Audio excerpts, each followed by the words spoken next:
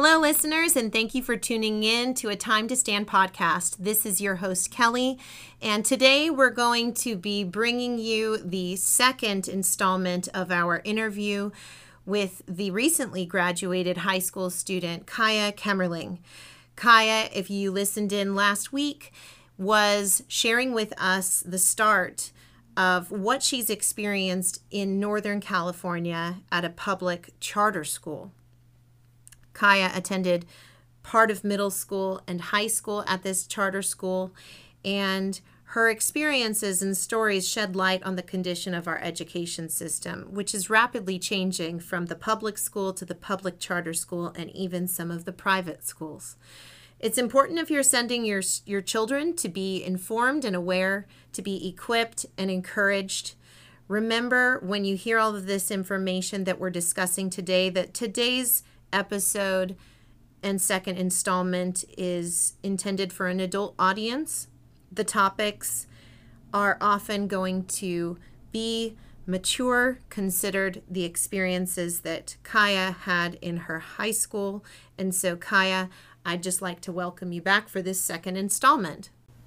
Thank you so much for inviting me to be here to discuss what is really going on in schools after parents drop their kids off, and people really need to know what is going on, especially young children who might be going into high school or into junior highs and middle school.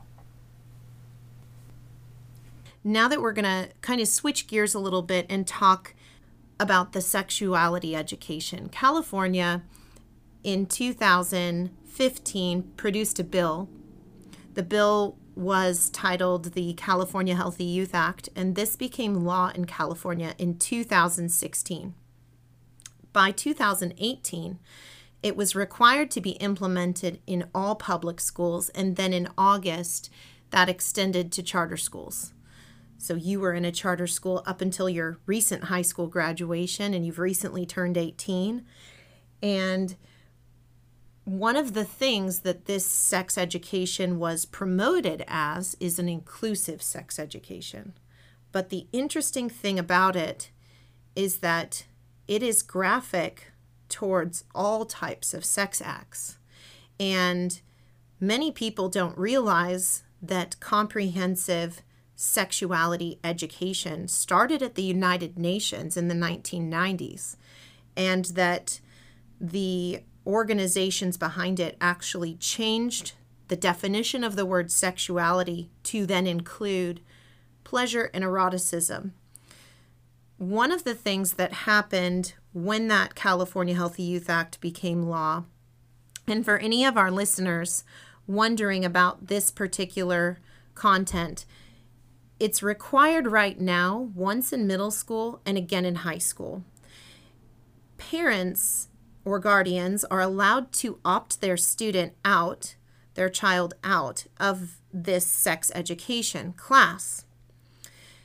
But at the same time, these topics, in ways, are being woven into other areas of education. And in accordance with this, it's taught usually with a specific curriculum. Then what the California Department of Education then developed was an updated health framework draft. With the health framework draft, there was different books and literature and lessons recommended for various grades. But I specifically remember going to the Department of Education, going to those hearings, and knowing what books were being recommended and being completely shocked by some of the books. I remember in 2019 hearing that a board member from California Department of Education said that these are not bad books, but that they were removing them from the health framework, some of them, not all of them. They were removing them so that nobody would think that they're being required. Now, a health framework, for anybody listening, is going to be different from the sex education. A health framework, imagine it in the sense of a teacher being able to go to a salad buffet and pick and choose whatever they want to put on their plate for their classroom. So they have that autonomy in their classroom to go as extreme or as light as far as the content of that health framework for their class. Now, the comprehensive sexuality education, which they're now starting to call comprehensive sex education because people started figuring out that the word sexuality had been redefined by the World Health Organization, that the International Planned Parenthood Federation was involved, and so they started really changing the branding to comprehensive sex education. But that has specific approved curriculum that's allowed to be used in the classroom for this. And so it's not really a teacher pick and choose like a framework is. So it's kind of like going to somebody's house and they're making dinner and they fix your plate and they put it in front of you and that's what you get. So that's kind of the difference between the comprehensive sexuality education and the health framework. It's really important to note that while it's only required once in middle school and again in high school, it can be approved by the school board to be brought to any grade. So it's really important. Parents and taxpayers, pay attention to where your tax dollars are going because that is your money. And when it comes to the health framework, that can be taught to any grade at the teacher's and school staff's discretion. So Kaia, we were at an event recently. One of the most egregious graphic books that I remember seeing in the California Health Framework Update, which has been approved, was this book by a woman named Heather Carina. She's the founder and editor of Scarletine.com, and it's called SEX. The All You Need to Know Progressive Sexuality Guide to get you through high school and college. I remember looking at this book because it was recommended in the health framework as a school-wide read. Yes, you heard that right. It was recommended as a school-wide read for 9th to 12th grades. And the book is highly graphic. The book is, I would say, the equivalent of a Playboy magazine, but instead of photographs, it is graphic descriptions, including a very detailed graphic description, including the slang terms of each individual sexual act, and including all the how-tos. And then you have sections with a title, and then it says in bold, what is it and how do I do it? And it's a very long, detailed graphic description. And then in the end, it is a short one sentence, maybe two sentences of the potential STD/STI risk. Wow. And so this book was removed and parents thought, well, maybe it's removed, so there's a little bit of reassurance there. But here's the concern. The book is still in some ways recommended through the comprehensive sexuality education's curriculum. So even though the California Department of Ed removed it from their health framework, it is still referenced, even if it's in a roundabout way. Scarletine.com may be recommended to a teenager in school through the comprehensive sexuality education courses. But I was speaking at an event, and Kaia was also speaking, and typically we have a display of books for reference, and this happened to be one of the books that was on the table. And Kaia, do you want to share? You walked up to the book, right? Yes, I immediately recognized the cover because we had a bookshelf of them in one of my classes, and I immediately recognized the cover and was like, hey, this was part of my sex ed curriculum, and it was a very interesting reaction on your face once I pointed that out. But I would really like to emphasize is that these different topics that we're discussing, like the comprehensive sexuality education or the discussion of men oppressing women and young men in high school also having the life experience to apparently have oppressed numerous women in their lives. This is not limited to just a government class, an ethics class. This is found through every single class. And just to give you all a little picture of the health class setup that we had, it was definitely a framework that they gave the teachers under the traditional names of the drug unit, the safe sex unit, etc., right? And the birthing unit. And so all of the main title names seem very normal to a parent, and they could relate it to their education and go, oh, okay, that's entirely appropriate. I had the same thing. But what they don't understand is the specific details and books and websites offered, even the different devices they bring into class for an exhibition of sorts. That is something else that's very interesting. That's like the models they use? They brought in a box of dildos one day to class and handed one out to everyone and said, you need to know this. And gave us a bunch of condoms and decided that it was time for some hands-on practice.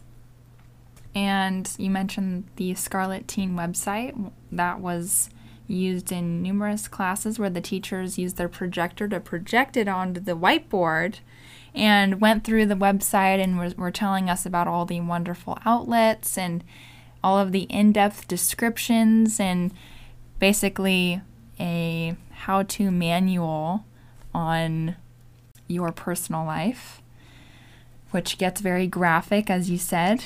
So the discussions and the websites and the models used and all of those things. Right. So it was not just limited to this book we have here, but our teachers went as far as to include their own personal experiences, their own sexual past, in order to give us a better understanding of those scenarios and role play descriptions that we're reading in those books in their own personal lives to put it in a more realistic light. So I heard about teachers' personal decisions they do on their free time, and a few of them prided themselves on not having a conventional marriage, which they have their own very personal details that are very shocking to hear, especially when you're in class and not expecting to hear about a person's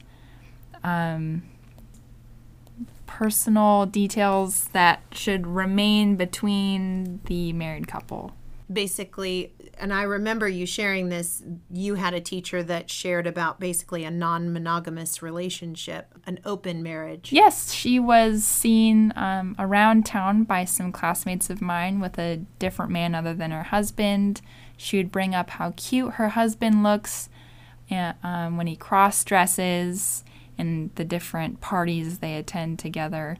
There was an assortment that she described. So it was not limited to just that one teacher, but also another one I can think of right now is a woman who's married to a man. They have a child together, but she described her past with her relationship with a woman and how she's bisexual but married to a man to really show the diversity in married couples and relationships and how you don't have to be in a regular heterosexual relationship and still be labeled as such, because she wanted to identify with a larger audience than what might be presumed when giving a classic sex ed class, which many parents nowadays will relate themselves to, when in fact that is not the education children are getting at all.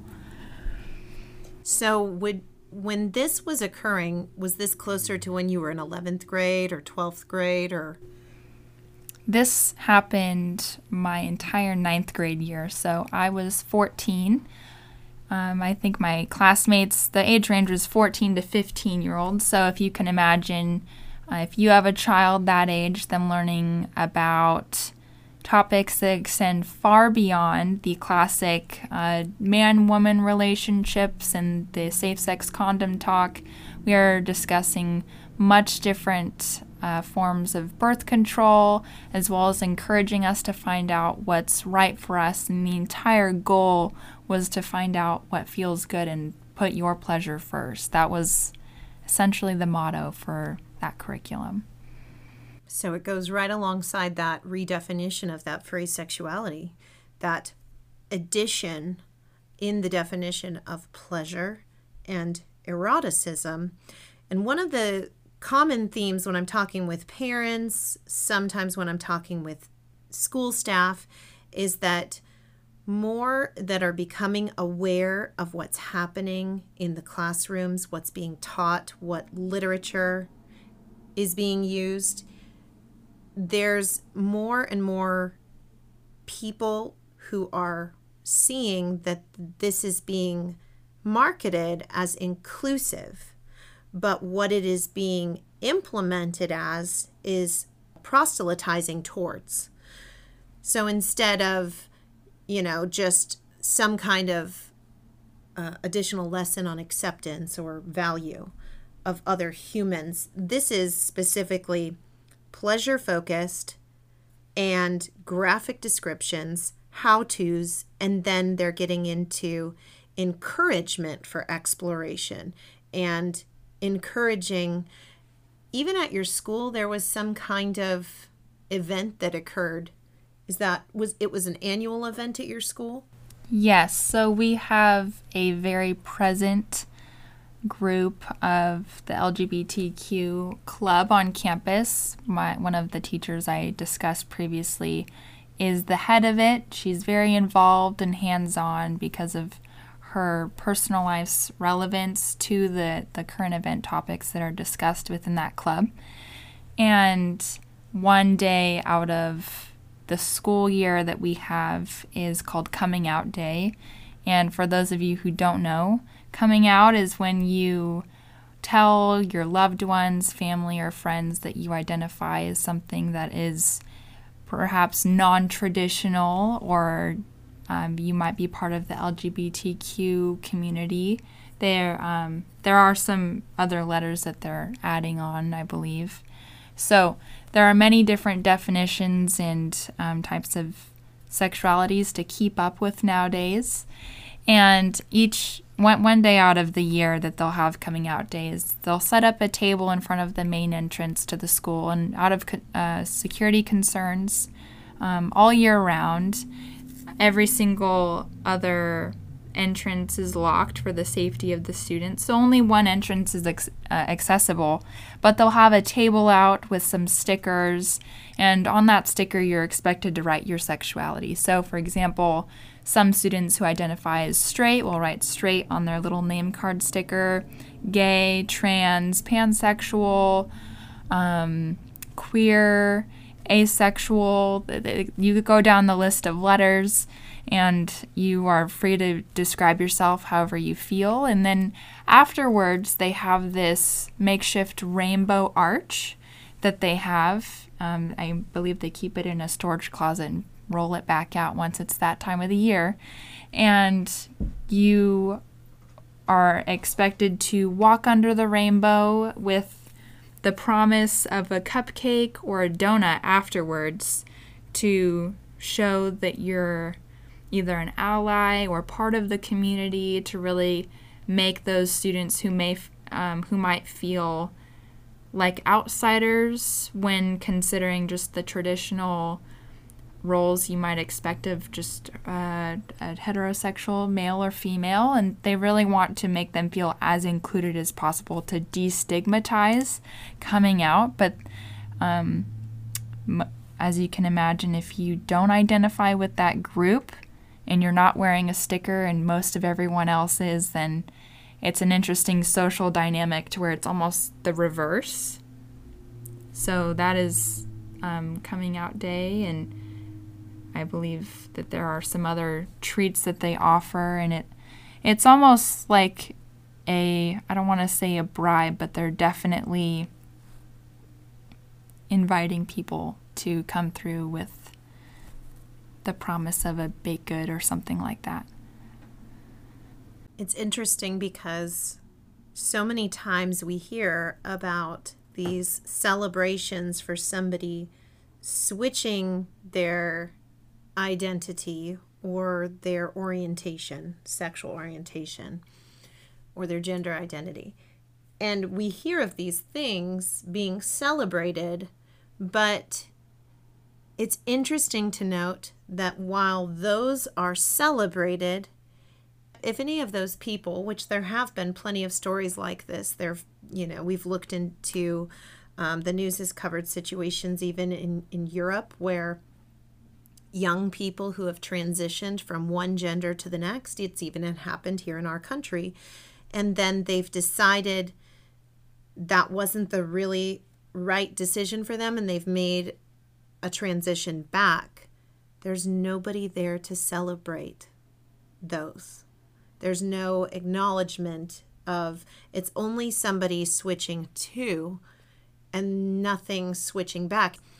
As I'm watching through all of this, I'm thinking of the IPPF, International Planned Parenthood Federation, which still has a brochure called Happy, Healthy, and Hot. And it allows for the subject matter of an HIV-infected youth to decide whether or not to disclose their HIV status to their sexual partner. And the other thing is that that's the same organization that is behind this comprehensive sexuality education. You know, when this was promoted by a Democrat in San Diego who promoted this California Healthy Youth Act bill, it was sponsored by Planned Parenthood. And a lot of the curricular materials often yield some kind of correlation to Planned Parenthood. And the really interesting one I remember seeing was Advocates for Youth, which began in 1980. Advocates for Youth provides rights, respect, responsibility, which is referred to as the 3 R's. And that particular curriculum was made by Advocates for Youth, which began as a population control organization in 1980. Many people may not realize that Planned Parenthood basically, in their foundation, they have a foundational belief in population control. And the founder of Advocates for Youth, under the population control organization it was originally named as and founded as, had a correlation to and may have even been on staff at a Planned Parenthood. It's interesting to see the correlation because we've seen, this wave of feminism that encourages women to shout and celebrate their abortion. We've seen the images of singers and actresses celebrating abortion and celebrating Planned Parenthood, even with a cake. And yet there is no celebration for a woman who regrets her abortion. There is no celebration for the person who is now regretting any kind of sexual decision or any kind of sex change. One of the things that I want to address is that in the CTA State Council of Education program, providing the minutes from June 1st to 2nd, 2019, the California Teachers Association shared a new business item on page 36. It was carried by a 2/3 vote, and it states here that CTA will write policies stating its support for trans students to have the same rights and decision-making abilities that cis students currently enjoy in regards to making medical decisions about their bodies, sexual health, and mental health. It continues, and if you're curious for reference what the phrase cis means, that is referring to straight students. It says right here, the rationale, current interpretation of California state law does not allow trans students to begin gender identity confirming hormone therapy without the consent of both legal guardians. However, it does allow for cis minors to receive hormones, for example, birth control, without the barrier of parental permission. Did you hear that phrase? Parents are a barrier. This inequity of decision-making forces some children to go through the wrong puberty and can negatively impact the child's mental health. That is what the CTA, as of 2019, is advocating for, because what they're sharing is that 12-year-olds can currently leave campus without parental consent or notification and go to Planned Parenthood to obtain birth control or abortion services. But they want 12-year-olds to be able to start taking hormone blockers without the barrier of parental permission. And how are those kids going to be provided all the potential risks to these hormone blockers? And what happens? Where will this organization, this CTA, where will Planned Parenthood be when some of these kids decide, as others have, that this is a choice that they regret? It's interesting because as people celebrate all these decisions, like the Rainbow Walk at your school, Kaia, or like in society, they shout your abortion and celebrate your abortion. Where is Planned Parenthood when a woman regrets her abortion? Or when the boyfriend or partner has some form of pain or devastation or regret as well? And so it's a big discussion, because at 12 years old, even some of the content that you've shared, I don't feel comfortable looking at this content. And how is a high school student going to feel? But how would a 12-year-old, our brains are still developing. The prefrontal cortex, responsible for decision making, is still developing. And to be exposed to this content, young people do not possess the typical capacity to fully comprehend all of what they're being fed. And the really important thing to realize is that input often equates to output. What you feed is what will grow. What you put into your mind and what ideas are being brought forth can oftentimes equate to output. And I'm thankful you have had such an amazing family, because it's clear that despite all that you have seen in the schools and been exposed to, you actually chose to challenge some of these teachers. Is that right? Yes, and I would like to point out and talk a little bit more on how schools are painting pictures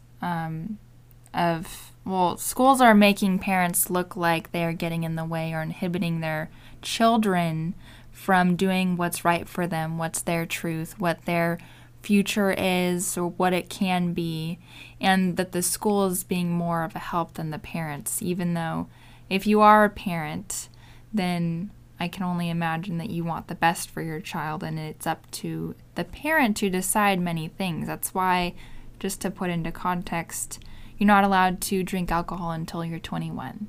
You are not able to do many things until you're 18 years old, and those are all for a reason. Unless we're completely throwing out the logic of why many laws are in place, then that completely, I guess you could say, I don't know. Removes the protection. It removes the protection of the children, while if you can't have both the logic of those laws while supporting 12-year-olds being able to go to Planned Parenthood to receive those services, which may or may not be allowed by the parents.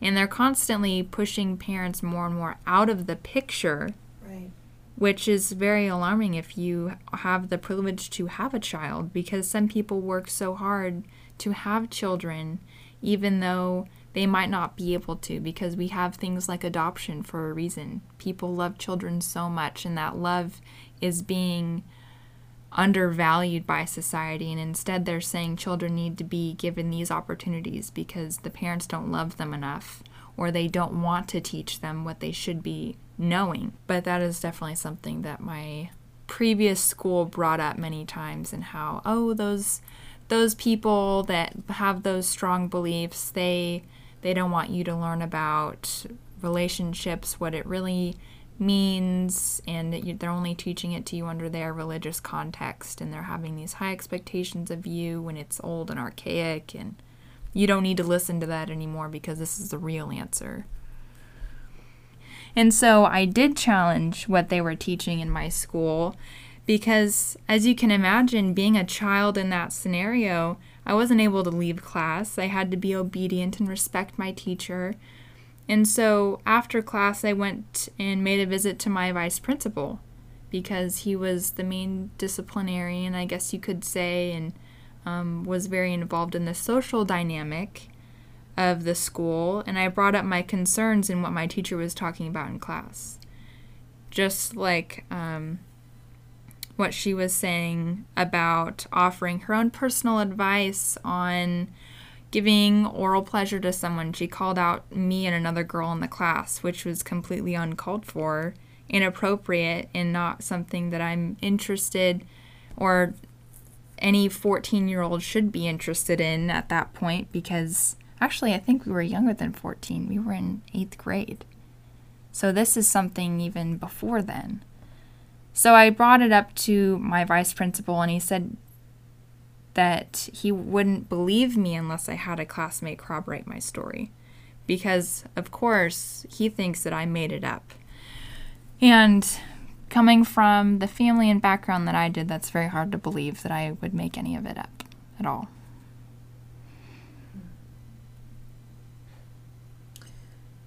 It's so sad to see, just, and devastating and shocking. I think if you're a parent and taxpayer, if you had this book in front of you, and I do have this book in front of me because I wanted to take a look exactly at the book that California Department of Ed's made out like they're removing from the health framework, giving this false impression that it may not make its way into the classrooms, where that, I remember when you picked up that book and you said that that was in your class, I said to you, I was shocked, because there's a part of me that thought, okay, this book is so graphic that yes, it's a student is going to be referred to the website, and then from the website, be recommended the book. But there was a part of me that wanted to believe that this book really wasn't in the classrooms anymore. And that's completely false, because it was in your class in Northern California. And this book, for anybody listening, if you take your kids to the library and you say, take them to the children's section, go find a book, they might walk around the whole library, and who knows what kind of books they might come across. But when I was initially doing my research, I stopped into the library in my town, where I had frequently in the past told my kids, just go find a book, and we're in the children's section, find your favorite book, and then we'll sit here on the carpet and we'll read a story together before we make our selections and check out. I remember finding this particular book. It was on a very low shelf in the library in the teenage section, and it was facing really close to the children's section. And it was on the second shelf from the bottom, which means any little toddler who's just running around could have gone to this section, and who knows what. I mean, little kids, different age groups. But all this to say, this book is so incredibly graphic. I don't feel comfortable reading any of this on this podcast, but if you are curious at what goes through a strict approval process at the California Department of Education, this book is one of them. And here they took it out, but I remember saying to you, you have no idea how important it is what you just said, because what you said exposes this false sense of protection that even I had by hearing the state leaders in education take this out of the health framework. There's so much going on here in education. It's appalling. And to see some of these topics, these are things I had thankfully never even heard of as an adult. Having to hear the slang terms, it really removes, this book really removes the uniqueness or the sacredness of the sex act, and it makes it just this physical, pleasure-focused only activity. But for young people, they may not realize what an important decision this is, and that there's brain science involved in this.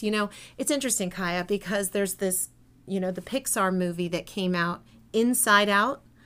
That movie allowed people an open door to see the way that our brain operates, and particularly our memories. And there's certain memories that stay in our mind, and some of them in our lives we may look back on and we regret. And those memories, specific ones, can often remain very vivid in the memory. And as a result, they can sometimes yield different thoughts, whether it's happy memories or regret or pain or sorrow. There's so many different aspects. But a young person who is considering engaging in any of these kinds of things, they may not even have they don't have the fully developed brain to put into the full perspective all of the potential consequences that are not just physical. And that's the thing that I see really missing also in this book. It's interesting. First, the book says some of the titles of these various sex acts, then the slang terms in like a paragraph, and then it says, what is it and how do I do it? And then there's this very long, sometimes an entire page or more description of how to engage in this. And then, for example, this one that I'm looking at, STD/STI risk is at the very bottom after the intense description, and it just says very high risk. And then it says in bold, pregnancy risk. All it says is very high risk. So how ironic that this author chose to engage in this very lengthy description of all the how-tos and all the pleasure, and a more lengthy description in all of the slang. And at the very end, there's this brief little mention of risk. And it's talking about STD, STI, and pregnancy risks. Never, ever does it talk about the emotions. The heart, the mind, the brain, the memories, none of that is even considered. And so it's acting as though it is solely physical and involves no other part of our body and our mentality. And I think that's important with the movie. I mentioned that Inside Out because some things went into her memory bank in that movie, and they were there for good. And it clearly appears that there are teachers who believe education is activism, and they think that they're operating, I mean, I don't really know what they think. It's hard to imagine that they would believe that these actions are positive. It's hard to believe that they would think that these are beneficial. And maybe some do believe that, but they're misinformed. And no one can really clearly speak of care and concern like most parents can for their children. Most parents would, step themselves. They would risk themselves if a car was coming to a sidewalk. They'd push their child out of the way and save their child. But what's happening with these teachers is they're really not thinking of the whole picture and the best interest of the child. They're not thinking about the risks. And the truth is that when choices are made and consequences arise, the ones that are pushing these kinds of things, whether it's a teacher or a big organization, they are not there for that young adult or for that child when a consequence or a regret arises. It's all of a sudden not something they celebrate. It's not something that they support. It's not something they want to really address from what it appears. And so it's really important. For those listening to this episode, I want to encourage you in some things that we've addressed. Yes, this sex education is here in California, and it is occurring in other states. But it's really, really important that parents and guardians are talking to their teens and their children about these topics in an appropriate way and having a good, open dialogue, at least for the sake of sharing and discussing and having the parent be the primary avenue in which that young person is learning about these topics from the value of the home. Kaia, being in a setting like this, having to endure some of these lessons, some of the tensions in the classroom, the graphic descriptions and literature that you were exposed to, while you were in that environment, how did this impact you? I think the main things that came up in my mind were being overwhelmed, very shocked, and quite often I'd find myself looking around in the classroom to see if anyone had a similar reaction to me, because it was all very off-putting and I didn't quite know how to process it. So what I would do is I would think back to my parents and what they've taught me and how I can use those different tools to process and really deconstruct what I'm being taught in order to analyze if it's something worth really taking to heart and critically thinking about it, because that's something that's not valued enough. And parents out there, you're probably all worried and upset and are wondering, what am I going to do? I'm scared for my child now after hearing all of this. And something that I can encourage you all to do is to really just be there for your children, like Kelly was saying, because having that support system start in the home and having that conversation in the positive relationship is the strongest thing that you can give your child in order to face the world. Because ultimately, isn't it a parent's job, would you say, to prepare your child to face life on their own, to become independent, to grow into their own person as an individual human being? Because like we're seeing at school, our parents are not always there to help us when we're in these certain situations. What do you say to that as a parent, as a mom, Kelly? Exactly. I think the most important thing is to equip your children, because it's important that they're ready if they're facing these situations. And I mean, it is also, I would say, as important as equipping and having that open dialogue with them, that you be the primary educator of your children. And especially on these kinds of topics, it is really important for parents to be talking with their kids about these topics, and for children to feel safe coming to mom and dad and having an open discussion with their parents about something that they saw in class that was concerning. Look for the signs in your kids if they are in school and maybe you might be seeing them start to act differently or act out. It may be that they have a situation going on in school that they have yet to tell you about, or maybe there's just so much of this. You know, I often think about, we hear about these various trainings that different work environments are going through in the workplace, like we've all heard of Coca-Cola and some of their white privilege and racially focused trainings that I will say a lot of people disagree with, while there's people that have jumped on to agreeing with that. But what's going on in some schools is that this is almost become like a continuous feed. So if you're noticing something in your student, investigate it. Be a researcher.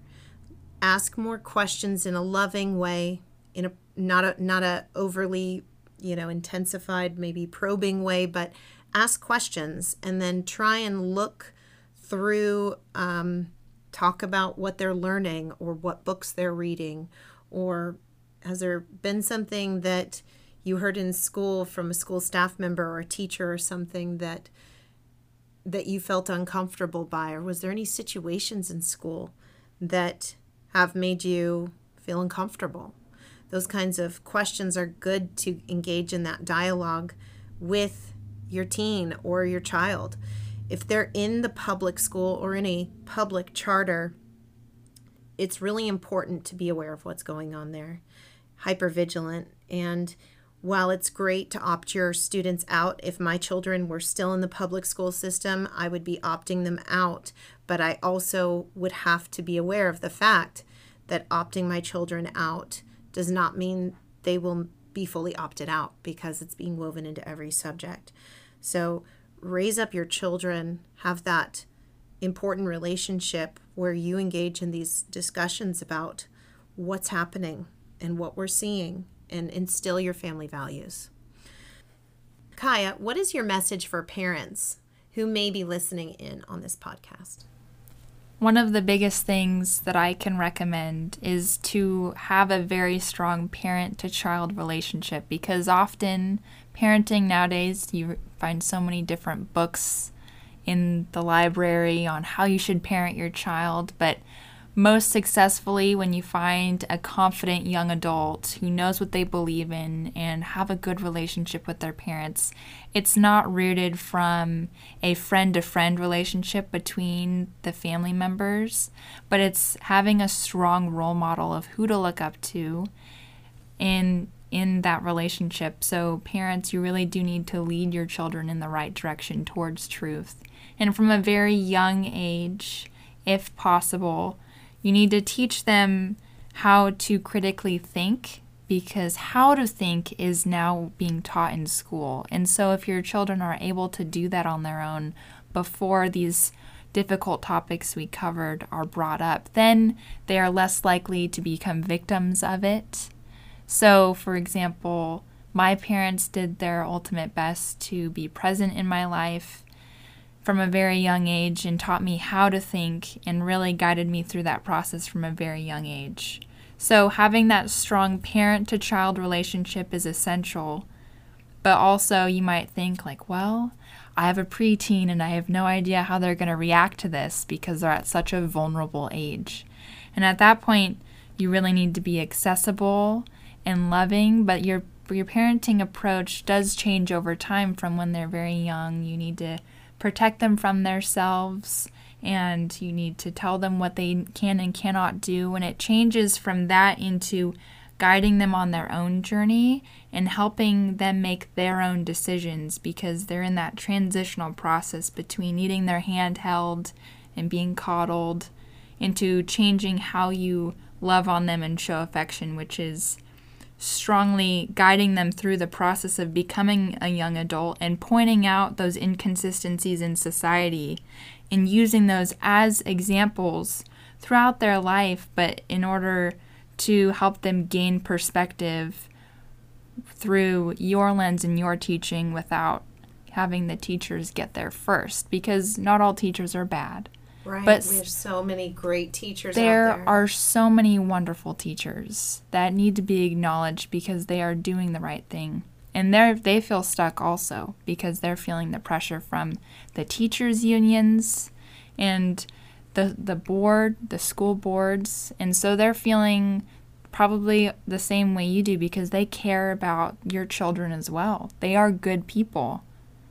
Let's not just write them all off as bad individuals who just want to destroy children, but having that relationship with them and changing your parenting style to what is appropriate for what phase of life they're in, showing them a clearly defined difference between right and wrong in the immediate in order to train them to understand and have that thought process and have them able to recognize the difference between what is truth versus what isn't, and then helping them put that into practice later on when they're able to have those skills of discernment, because of course their brains change and we develop and we're becoming young adults working towards independence.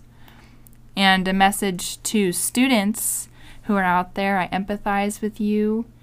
And I was once in your position, and I spoke out against the way that the school was approaching the curriculum and taking care of the students. And do not be discouraged. There's so many other people out there in your position.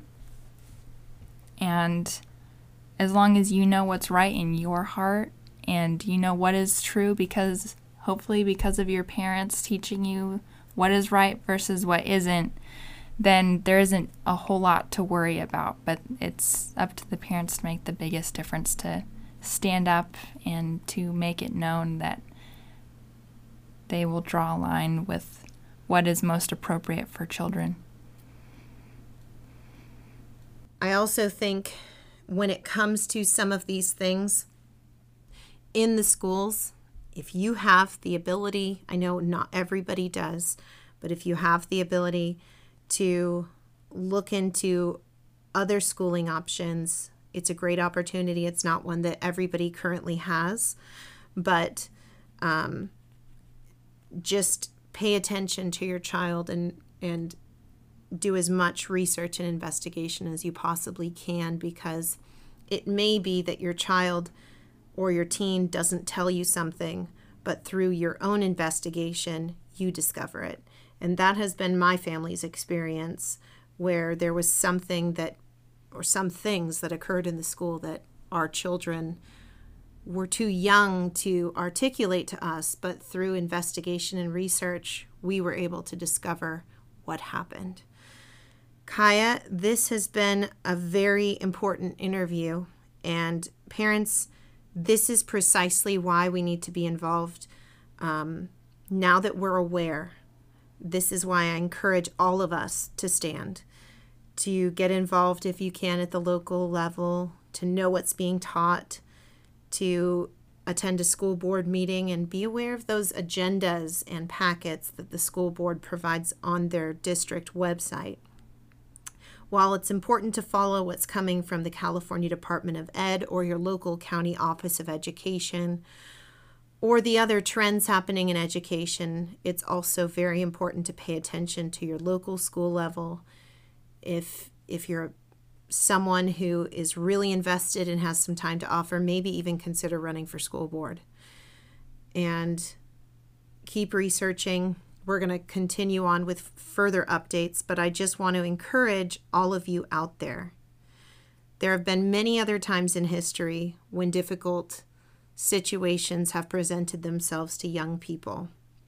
There have been, throughout all of history, you can look far back throughout history, there have been other times where other challenges presented themselves. And I do believe that every generation has its set of challenges to interact with. And I want to encourage you that we can take action, we can have courage, and we're not fully unequipped to handle these situations. Sometimes it's a learning curve. When I started out, I had no idea how to go to a school board meeting. When I started out, I knew very little about schools and all of this school politics. I had no idea about teachers' unions and their influence. I didn't realize all these different curriculum providers. I started out as a mom determined to get to the bottom of things. And that led to another thing, which led to another thing. And so I want to encourage you, these are your children. If somebody came upon your young child on a playground and tried to lure them away with candy or tried to talk with them and show them some of the content that is being openly shown in some of these schools, you would get up and probably say something. Who's the stranger talking to your child? It's important that we're vigilant about protecting and advocating for our children. So be equipped and be encouraged. This is just some of the things that our generation is called to face, and I believe, which is why we named this podcast this name, now is a time to stand. So be encouraged and be implored to get involved and to stand. Thank you, Kaia. Thank you for coming on our podcast, and we so appreciate you and your courage. Thank you so much.